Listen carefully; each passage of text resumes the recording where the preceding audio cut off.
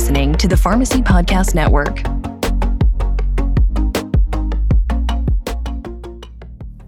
Stigma is a persistent barrier to care and adversely affects people across a wide spectrum of health conditions in the United States. Health-related stigma emanates from a long history of exploitation, discrimination, and negligence from the American healthcare system. Experimentations on marginalized populations, the blatantly irresponsible approach to the emergence of AIDS during the Reagan administration, and more recently, attempts to outright ban gender-affirming therapy in various states. It's clear to see where stigma comes from and trace the lines back through America's disreputable past. But how do we move forward and bridge the gap? How do we improve equity in a deeply flawed healthcare system? Hi, my name is Courtney Wu. I'm a final year pharmacy student, and I'm the chair of Practice with Pride, a national committee of pharmacy students advancing the care for members of the LGBTQ+ community. My pronouns are she and hers. I have a passion for advocating for this community because my first friend that I identified with in the community was when I was in just 3rd grade. Pharmacists and pharmacy students are committed to the advancement of care and improvement of equity. Pharmacists remain the most accessible healthcare providers in the country and are involved in virtually every field of medicine, from emergency medicine to primary care, and specializations like nephrology, dermatology, or oncology. Pharmacists are expanding their scope of practice and in many states can provide birth control, HIV prophylaxis therapy, and even oversee gender-affirming care, which was discussed in our last episode. All of these different areas where pharmacists practice present opportunities to address stigma and provide healthcare to those that need it. We recently got to speak to folks with the Triad Health Project, an organization based in High Point and Greensboro, North Carolina. We spoke with Adriana Adams, pronouns she, her, and Corey Higgins, pronouns he, him. You'll hear from us again, too, students at High Point University. My name is Shane Garrettson. My pronouns are he, him. My name is Adi Gante. My pronouns are he, him. Tell me about the Triad Health Project. So in general, Triad Health Project is a sexual health and justice organization. This is Adriana. She's the executive director of Triad Health Project.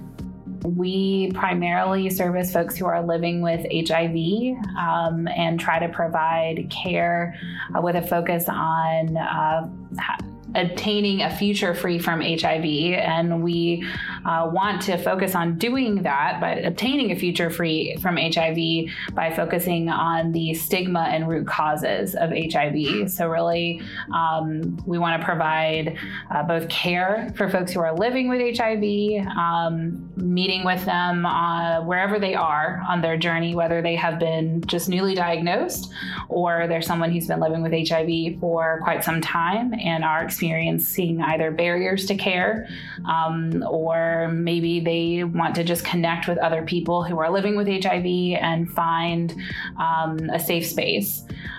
So that's one aspect of our work. And then the other aspect of our work is prevention. So providing testing here at our location for HIV and other STIs, as well as pregnancy, and education and safer sex tools. Yes. So we do that in our office locations as well, both in Greensboro and in High Point.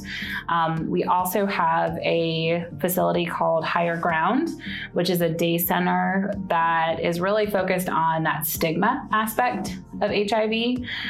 It's a place where folks who are living with HIV can come and really find a safe space, or that's the goal, to be with other folks who are living with HIV. We serve a meal there daily, 3 to 4 days a week. And also there's support groups. There may be someone who's doing an art therapy group. There may be someone who's doing yoga. There may be someone who is leading a discussion group on what is happening in their lives. So that's a little piece, kind of an overview of who Triad Health Project is. So you mentioned is stopping the stigma of HIV, and that's something that's been perpetuated for the past 40 years. What are some of the initiatives that you all have taken to help fix that stigma problem that we have? Well, I know for me in prevention, firstly, just talking about HIV as if it's just a regular thing. That's Corey Higgins, the Director of Prevention and Wellness Services. I think a lot of people that come in for testing and screening are afraid to mention HIV and that they're afraid of it. So just talking to them like we're talking right now, like it's just it's something to look out for, something to watch out for, and not making it this big bad secret and demystifying it, breaking it down, talking about what it does, what it is. The difference between HIV and AIDS is important as well. People get fearful of that. Also with the safer sex supplies, condoms is the safest way to prevent yourself from getting HIV and being stigmatized by it. So we've prepared some safe sex kits. We call them PPE kits. And they have come with a face mask, hand sanitizer, condoms, and it's just a bag you pick up and it's labeled, it's got a logo on it, and you can just pick it up and take it out in the street. It's not a brown paper bag, it's nothing to be ashamed of. And for me, I think the best way to stop the stigma is just to be direct and honest about it. That's what we do here at THP or HIV. It's not this big bad. It's just a common everyday thing that you have to look out for. It's not anything scary. Yeah. I think Corey's really great there. He's hit the nail on the head. We're normalizing this conversation, both around HIV in general, STIs, testing, how regularly once you get tested, that it's really just a part of your health. Yes. That sexual health is part of your health. Having conversations about our bodies, yes, about how we keep them healthy, about sex in general, about gender, about identity, about how all these things go together, and about how keeping this stigma going is perpetuating this health risk. Right. It can be a tough balance because, as you talk about risk, you can perpetuate the stigma, right? And so we want to be really careful about that line. We want to make sure that people are understanding that, it's not that we want to destigmatize so much that we say, hey, HIV is great. We want, we're not doing that. But we do want folks to know that if you do have HIV and you want to share or you want to, it's not a death sentence as it was at one point. There are great medications out there. If you've ever heard of U equals U, that undetectable is untransmittable. And so that's a campaign that we try to promote. Mm-hmm. It's been promoted by the CDC. Mm-hmm. And so we try to promote that in the community too, so that people know that if someone does not have barriers to healthcare, if they can access their medications, access their doctor, keep on their medication, that they can also become untransmittable, yes, undetectable. And that means that they can also not spread HIV. Right. And so that's a really important part of it. We've done a campaign called Stop the Stigma before, and that's been on our website, but we're actually going to be launching it again coming up here really soon in October, so that we can give people tips on how to talk about STIs, how to normalize this testing, how to bring a friend, how to talk to a partner about getting tested. These are all things that are a part of the work that we do in order to normalize this conversation.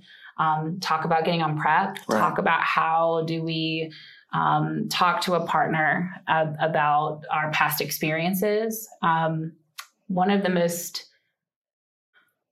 honored I've felt in my life, but also like having the conversations with someone about, hey, how did you reveal your status to a potential partner? Having that conversation with someone where they talked me through how that process was for them. Mm-hmm. That's such a tough line to cross with somebody, to navigate, because I've seen how it's an important thing for someone to open up. It's such a level of transparency, vulnerability to really approach with someone. And I think it's also just really important to normalize. And so I see that balance, and that's what we're trying to strike here at THP. Mm-hmm.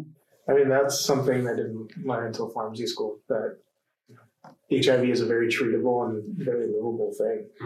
I think our education system does a really bad job of keeping the old view of what HIV is, for whatever reason that may be. Like that's the gap is broadening that access to education to everybody. And that's what you all seem to be doing, which is really, really fantastic. And also with being present, I think we've been trying to be more present in the community the past couple of years, even with COVID, as much as possible. And just being out there and just being present at events, I know, and the first Fridays, whenever we can be at, beer tours and things, just to be present there. Yeah. And people will come up and ask us questions and make a couple of donations or pick up some condoms, take our cards, and just being there and being able to discuss openly in public sexual health. And just saying the word sex sometimes it's like it's a very powerful thing out in the public. And so it kind of breaks the walls down and people are open to they're being open and they're receiving the information that we're giving out. Yeah. One of the things I realized when I started working here a few years ago was that immediately, I have children, and now they're 12, 11, and 8.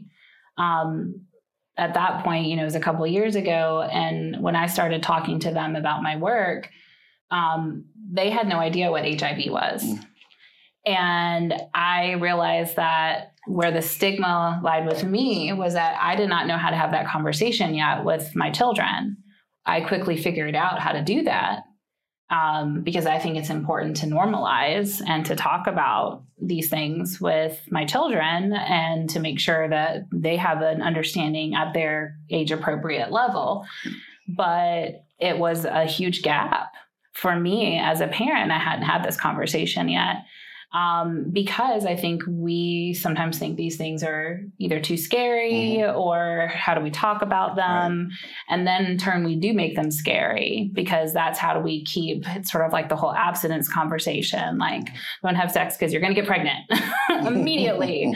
And then you get older and you realize like, oh God, the window of me getting pregnant is like this tiny, it's this little tiny window of time. There's like literally 36 to 48 hours where I could possibly get pregnant, in a month. And it's these things you learn as you go, right? And I think that it's just important that we continually normalize the conversation. Where are the gaps in the knowledge? Who are we not talking to about this? Why? And ask ourselves, why are we not having this conversation? And that's been a goal wherever I discover where that gap in the knowledge is, as we talk about as a team, to make sure that we go into that gap and we try to access that gap. And you mentioned about just being like present in the community. So tell me more about like your outreach and like other opportunities y'all have had for interacting with the community like that. Well, it depends. We've got, with me doing prevention, my goal is always to test. Test, educate, test, educate. We have a great partnership with the North Carolina, the Gifford County Health Department, and so they'll use us to help test. We test here in the office. We'll go out to colleges and test. And then we've got a testing at Greensboro College on the October 13th. We're going to test there. Everywhere we can go to test, I want to test and give whatever sexual health education that I can. We've got other departments with Higher Ground. Julie sets that up, and I know that we've got some events over at Higher Ground for not just our clients, but also we had a monkeypox clinic there. We have that space open for certain things. Yeah, we just did a vaccine clinic there. I think my first position here at THP was in development. And I think for a long time, it was mostly looking at, for sort of THP's idea of where we would connect with the community, where are the intersections where sex and sexual health were obvious. And now we're trying to make sure that we look at kind of the less obvious intersections. We need to be wherever our target audiences are, and our target audiences aren't always where we've saturated the knowledge, right? Honestly, a lot of people in the queer community know about us, right? Sure, we want to make sure that we do testing or we're out and we have a table at our local queer clubs. We want to be at drag brunches and bingos and things like that. But we also want people to understand that HIV is not necessarily a queer issue, right? That we have other folks in the community. This is not something just like we've been dealing with this with monkeypox, right? That this is not necessarily something that is only for and in the queer community. Right. We might have places where we need to target and make sure because you have higher rates. But I hope that COVID has taught us that public health is public health, right? And that's where we're really trying to get that message across, that if one person in our community is impacted, this is something that can spread, and that we need to make sure that everyone has the knowledge. And so where are there people who don't have the knowledge? So that's a piece of how we're trying to get that word out. So I want to be at a Rotary Club. I want to be, at a library. I want to be, right now we have a couple of target audiences in our immigrant and refugee communities who don't know about necessarily our services. Black women are another target audience for us because the rates of HIV are growing there exponentially. And so we want to make sure that we have a reach out there. We want to connect a lot with our Black churches and make sure that the word is out in those communities about HIV and sexual education. Anywhere where stigma has kept this word suppressed, that's where we want to be. Tell me a little bit about the access to PrEP and your actual, how does that process actually work? Because it's more than just testing. You all actually provide PrEP, right? Yeah, we have a program that we're very, very, very proud of. We have a partner called Q Care Plus. Okay. They are Atlanta, Georgia-based telehealth services. The biggest barrier that I think to PrEP is twofold. It's the cost, and then if you live in a larger city like Greensboro, Guilford County, you can probably access that locations. But if you live in, a small county in Western North Carolina, you may not find a doctor to prescribe that for you. Q Care keeps the cost down and connects those persons to PrEP by mailing the PrEP to them. So you would come into THP or go on our website. We refer you to Q Care Plus, their site, qcareplus.com. You would fill in your information there. They would then call you up, have a telehealth appointment with you. If you hit 7 boxes, they'll then mail you mail you a test kit. You would then send the test kit back with blood sample, urine sample, and if you test negative, they will then mail you your PrEP to you. So there's no city doctor needed. It's all done in telehealth, and so we can directly connect a patient with PrEP services without a middleman of judgment and stigma and going to your country doctor who's been raising you, and now you have to tell them you want to get on PrEP, and they're like, what is PrEP? So it's very easy, and we love our partnership with Q Care Plus. And it's a statewide partnership too. So anyone from Asheville to Wilmington and in the middle can receive PrEP through Q Care Plus using THP. Yeah. So we become their community-based organization partner. And it's been a program that we've started growing over the last year and a half. Before that, were really partnering with the health department. We were doing a lot of PrEP referrals. But what we were finding is that there were still a lot of barriers to getting folks on PrEP. So we thought about a lot of different options before we went down this road.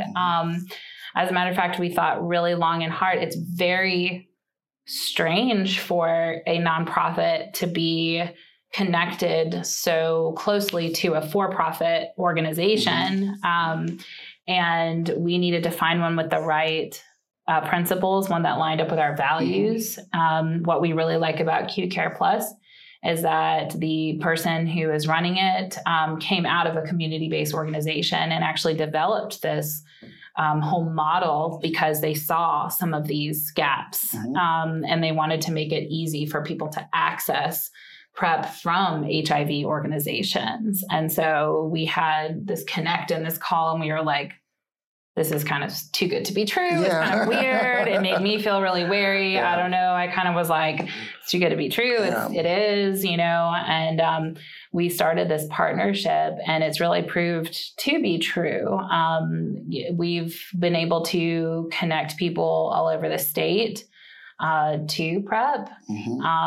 With or without insurance. Some have insurance and some do not. And they're getting their PrEP free for those that do not have insurance. And that's been really wonderful. Yeah. In order to facilitate more equitable care, we must first address stigma. Stigma inordinately affects marginalized patients, creating barriers to care, reluctance to seek health care, and generally poor clinical outcomes. Addressing stigma starts with the way we talk about it. As Corey mentioned earlier, normalizing things like HIV treatment, PrEP, PEP, and gender-affirming therapy is the minimum requisite for destigmatizing different spheres of healthcare. Stigma and the ramifications aren't uniform. Although there are certainly similarities in perception and barriers to care, everyone perceives, experiences, and copes with stigma differently.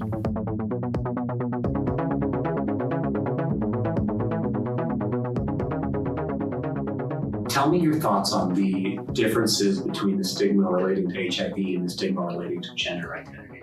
Because gender identity is something that we're seeing like so much. Go ahead. Wow. This one is it hits me a little bit because I'm actually living with HIV. And so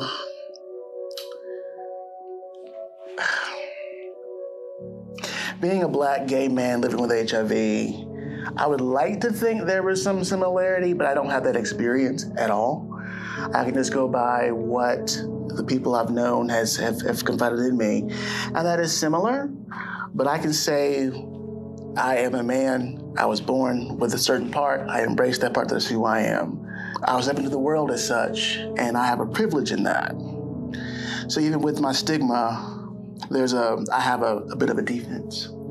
I had only been told that those who do not, if things didn't line up in that way, they don't have that defense. And so I can't know it, but the stigma I would think is a little bit less for me, just by being a man and embracing that and having that be my gender identity. So though I can't speak to it, it's similar, but I can't compare the two because I feel that much heavier than I felt my own. Because I just have that, I step into the world and I don't have that fear of being rejected based on what other people see in me. Yeah, I think that's a really wonderful way to put it, Corey. What I've been privy to at some conversations at Higher Ground from folks, we definitely have trans clients, and one of the things that they've alluded to is that with their status, it's just as sometimes scary to disclose, sometimes even scarier, but there are certain things that you have to wear on the outside and certain things that you can choose to disclose. And having that choice is, part of the identity of, this is an identity that I carry, but I can choose who to tell it to sometimes. Yeah. Sometimes you can be outed, and that is one of the parts about stigma that is so scary. And sometimes, when we talk about advocacy for laws and things like that around HIV, that's some of the part of where our advocacy would lie. Some of the things people don't know about the way HIV and diagnoses go, that when you get diagnosed, that literally someone is coming to your house from the public health department. Right. And then you have to give them a list of all your possible partners. Ooh. And then they literally by law have to inform those people of their possible exposure. So you're outed. To a degree. They don't tell who referred them. But if you go back far, there to a degree, so you say to a degree, but there's a part of that feels very disempowering. Yeah. And I want to be careful because I don't want to step on what you have to say, and I also want to acknowledge what you shared and say thank you for that vulnerability, because that is a lot, and I don't want to speak for you. So if I say anything that's incorrect, please correct me. I'll let you know. But that's been one piece that folks at our day center have shared, that are trans and are living with both identities, mm-hmm. that it's a piece that they can choose to identify, but their trans identity is something that when they try to live in their true self, not something that they can hide. And that can be really a really hard thing. Yeah. Certainly not as accepted.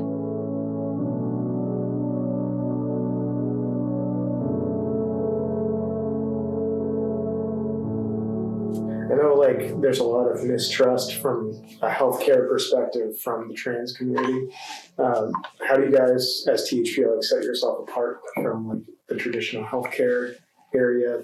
Well, firstly, as far as prevention, I try to make it as non-sterile as possible, but also like not too much. Like a lot of, I think, agencies sometimes have this thing of they don't want to be too sterile, but not like everything's glittery. I like a nice, clean, fun, bright area. You know, put some posters up, have a condom tree up. I gave you or two have a condom tree. We have some signage up, you know. We got some snacks. We have some snacks over there. We'll change the condom tree per season. And we try to just make this a welcoming place. Like people sometimes just want to come hang out in prevention, and we'll sit there, we'll talk for 30 minutes about anything and everything. Like people just they enjoy it. And so that's how I keep my little piece of THP happy. It's bright and it's fun and I'll make you laugh if you come sit with me for 20 minutes, guaranteed. Mm-hmm. Part of my learning, I am not a member of the queer community. I am certainly an ally. And part of my learning has been that I think it's very similar in some ways to what I've kind of taken on in my community, in the Latina community. There are things that people have learned because of safety to communicate in ways that are not spoken. And we have to learn to speak the unspoken language. I am learning all the time about ways. I just learned the other week from Corey about the bandanas in the clubs, about how people were communicating to each other about whether or not they were a top or a bottom, sexual right? Positions, in a club, right? And so I'm learning things all the time. And I think, again, when you link that back to safety, when you link that back to why was it not open or welcome for me to communicate this verbally? And so therefore, I need to have a marker of how I fit in the world. And I want to communicate this to other people so they can pick me out on the street, so we can talk to one another, so we can say, oh, I see you. I know that you accept me. That's the feeling that I want people to have when they walk in this door. So, you know, to someone who comes in and is like, oh my God, there are rainbows everywhere. Well, yeah, hell yes, there are rainbows everywhere. When they see on the front door that it says all are welcome, we mean that. So that's part of what we're doing. For me as a leader here, as the executive director, it starts in every single interview when we hire people. So if you want to be gender affirming, queer affirming, all of those things, you need to ask that question in your interview process. If that's important to you, then that has to be an overt question when you interview people. It can't just be like, can you tolerate this? We literally say at our interviews, just so you know, this is who we are. Mm-hmm. If you're not okay with that, then this is not the place for you. And that's like, it's not that that's okay to us, but this is not the place for you. And it's time for you to self-identify and self-edit, because we don't want that here and you would not be successful here. And I think what that has started to do since we added that into our process is to make this a more welcoming environment. Because when someone walks in the door, volunteer down to all of our staff, from who's going to be putting in the numbers all the way to who's working up front, anyone that had to walk up front and check someone in, ask someone how they're doing, they are going to be welcomed by someone who celebrates who they are. Mm-hmm. And people know that. With racism, with people, homophobia, whatever it is, you know in your bones when somebody does not agree with who you are at your core. Mm-hmm. And that is the piece that I think people in healthcare have to start understanding, is that that's not that's not something that can just be pushed away. That starts with your hiring. While pharmacists form an integral piece of healthcare teams, they rarely work alone. Being a pharmacist means being deeply involved in collaborative relationships and team-based decision-making with doctors, specialists, social workers, nurses, and other healthcare providers. To improve equity for our patients, we need to take the collaboration further. Joining forces with outreach organizations that focus on sexual health or harm reduction is a direct avenue for improving access to care. Forging new partnerships is key as to create a strong foundation of equitable care.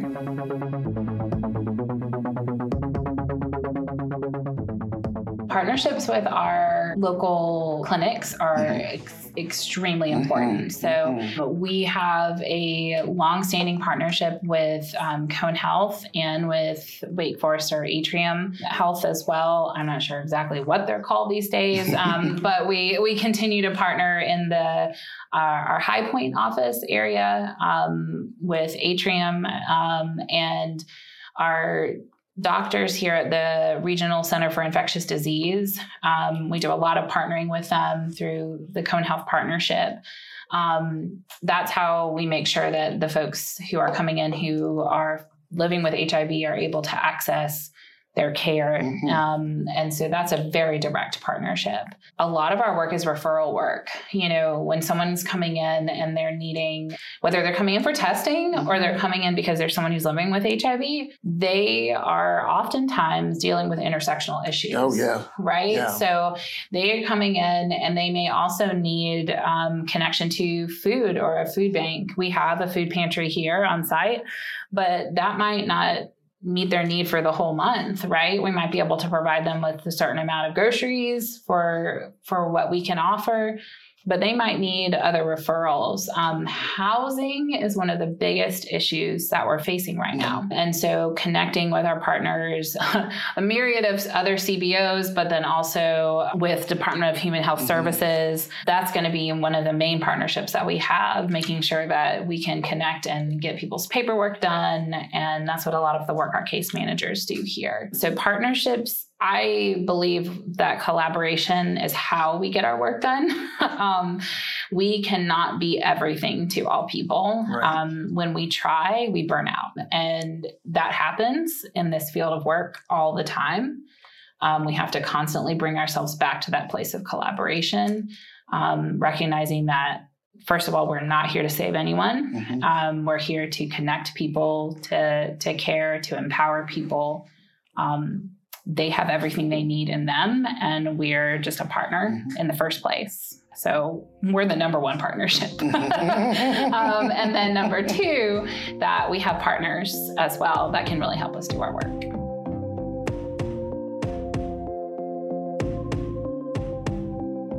States across the country are slowly expanding pharmacists' abilities to initiate PrEP and PEP therapy.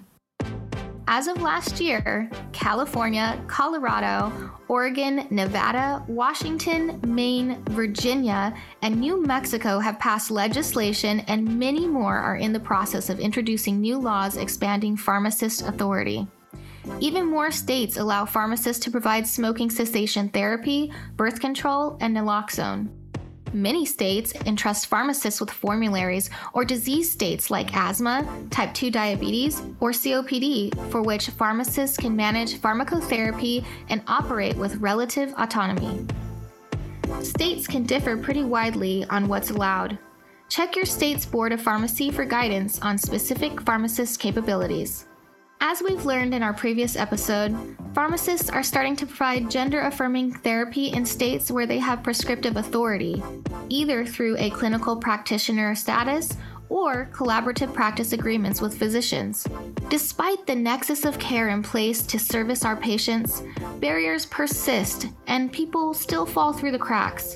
In areas with limited access to clinics or other resources for medication, pharmacists can step in and bridge the gap. But this takes time and concerted, persistent effort from pharmacists on local and regional levels to pass legislation expanding the prescriptive authority.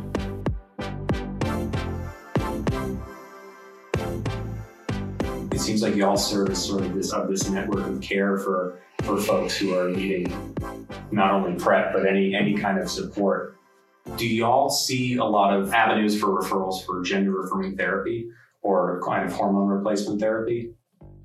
No. Okay. We don't see a lot of avenues for that. As a matter of fact, I believe it was just the other week we used Microsoft Teams, and we had a Teams message going about where can someone receive, HRT. And it's not really just about that. It's about cost prohibitive nature of it. So that's the other barrier, and the intersectional barrier. So we're also looking for people who would be affirming. And also we've got folks who this is a huge barrier for them because most likely they are in a place where, searching something out that's going to fit a budget of next to nothing is going to be really difficult. So, that is definitely something. We had a project that was housed with us for quite some time. It just ended, actually about a month ago, called the Chicas Project, which was through Wake Forest. We had a staff member on staff named Lucero, who was a trans woman from the Latina community who was working actually throughout North Carolina and beyond with this project of reaching out to trans women in the Latina community who were looking for both HRT and for wanting to test for HIV, prevent HIV. And it was a project that was out of Wake Forest to make sure that, there was a study going on about how this was happening in that community. And that was something I was really proud of having in-house.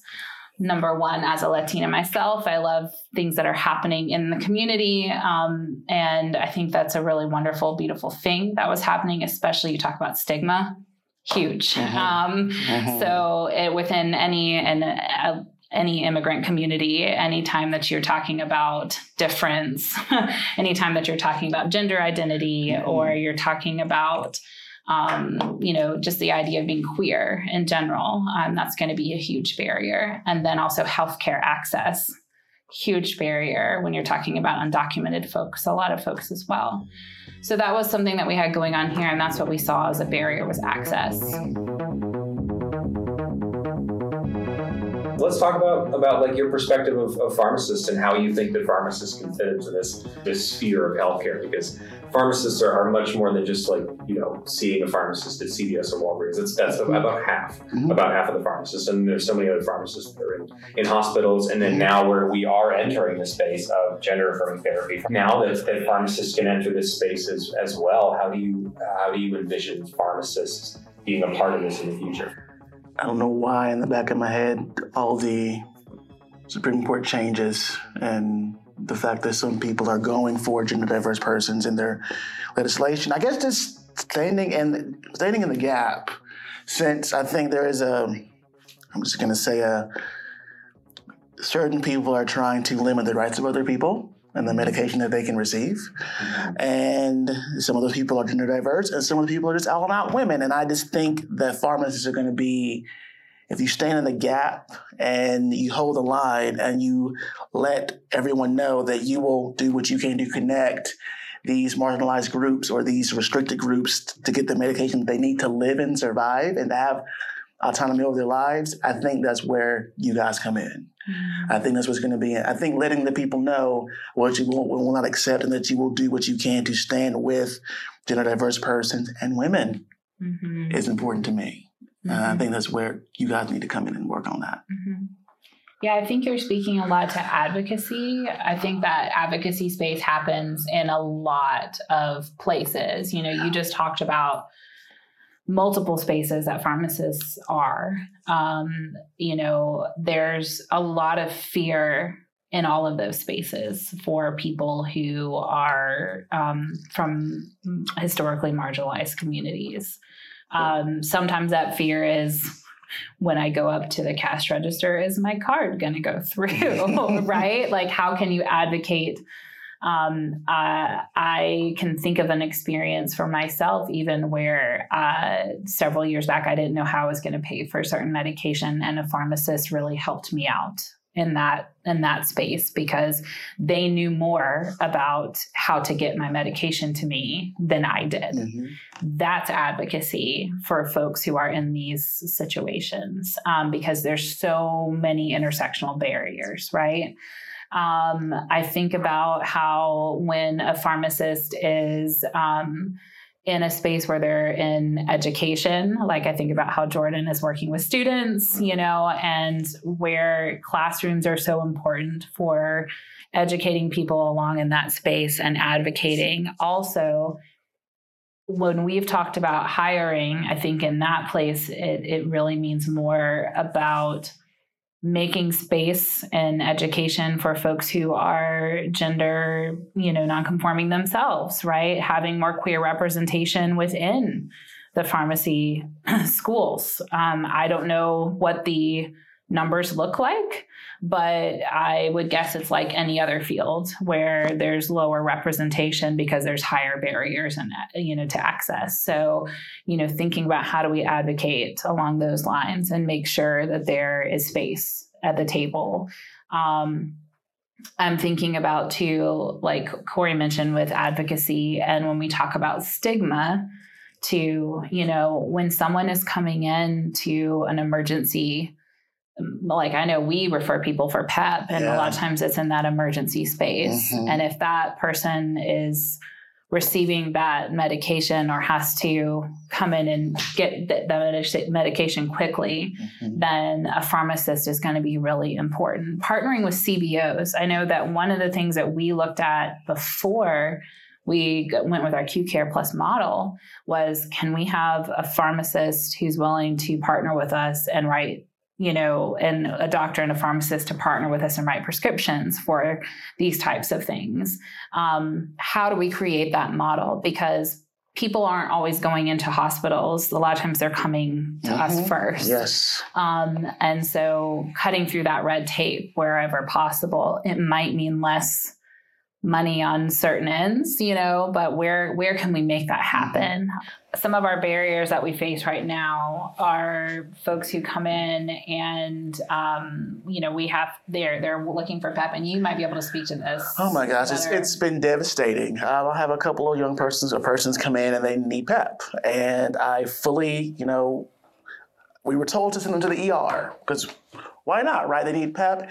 And then they were told, no, I went there, the ER couldn't prescribe it. Now, come to find out, Moses County at the ER, if they needle stick themselves, they can get PEP. But if someone's been sexually assaulted, they have to go find their PEP elsewhere, I was like, okay, girl, I guess. And so the RCID, Regional Center for Infectious Disease, if we're able to reach someone there that does triage, they can get PEP. But if they're out, it's been a struggle. It's been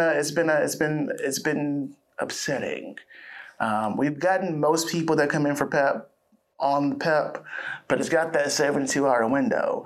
Right. So let's say something happens and they can't get to us. Let's say something happened Friday night, they get to us Monday morning. They have that couple hours to get it, and it's been a struggle. Yeah.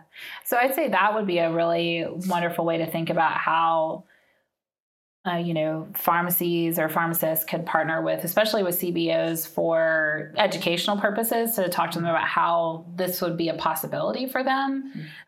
Because like Corey was saying, with a small window of time, it can be hard if we're trying to do that referral process. And so having a solid partner that we knew we could go boom right here, availability would be fantastic, or how we could make that possible for ourselves. We do lots of research. We figure things out. We're very scrappy, but it's limited. We have so much that we can handle, so many things that we can do. We take on a lot, and we have limited funds.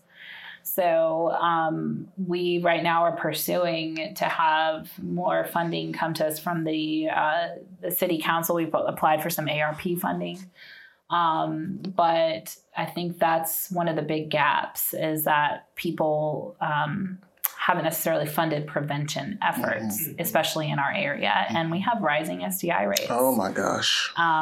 So they're really, it's a really impacting certain communities. So, like, you talked about the rising STI rates. I was wondering, like, has COVID, like, affected that at all? Absolutely. See, the funny thing about Miss COVID is that people couldn't come in for testing, but they didn't stop having sex. And so all those Netflix and chills and come hang out and chills had a consequence. And so it was about March. I know we reopened for testing February, January of last year. We were doing only half-day testing. And when I came in, we went into like a full day. And now we have some evening testing. But I found,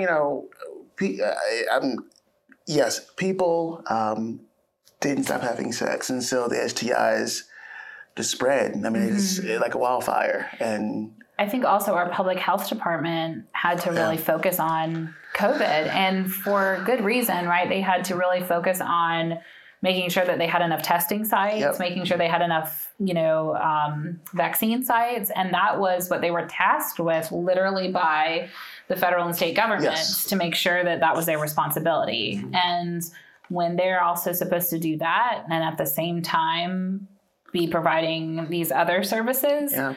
So we partner with them, and so we actually were doing most of the STI testing for the county during COVID. And, for no money. And so with two people, trying to get that testing done and processed and, all of that going on.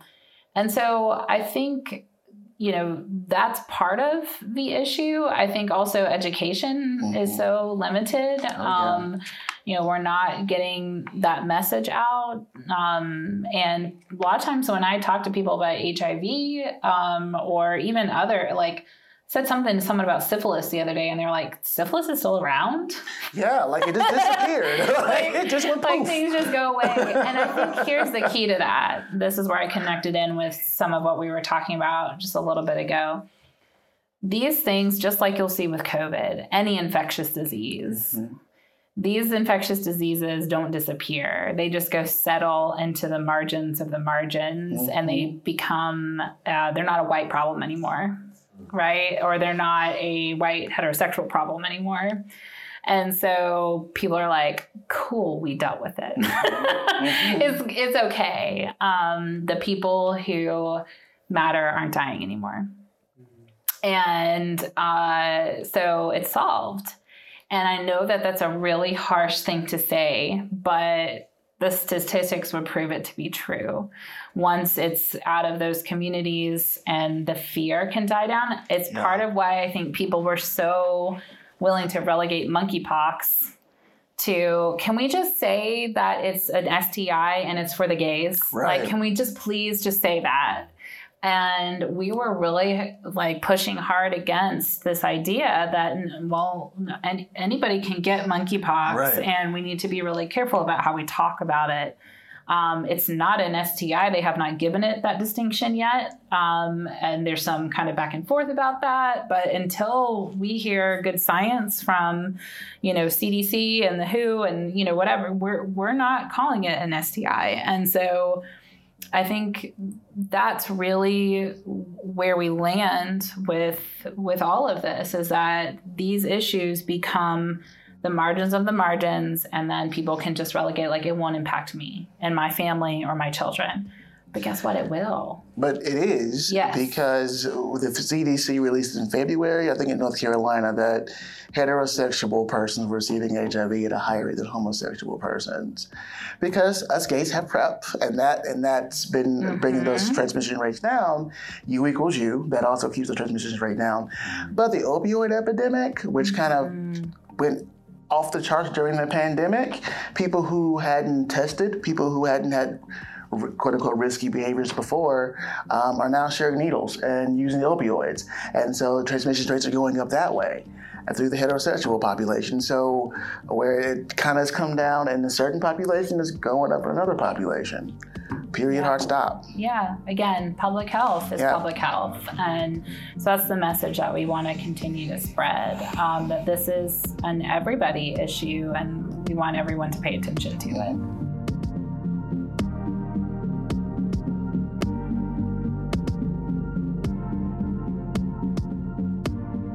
Thanks for listening. Special thanks to Adriana Adams and Corey Higgins with the Triad Health Project. Thanks also to April Nguyen, founder of Pharmacy Legislative Week and the Practice with Pride Committee. Music by David Jules.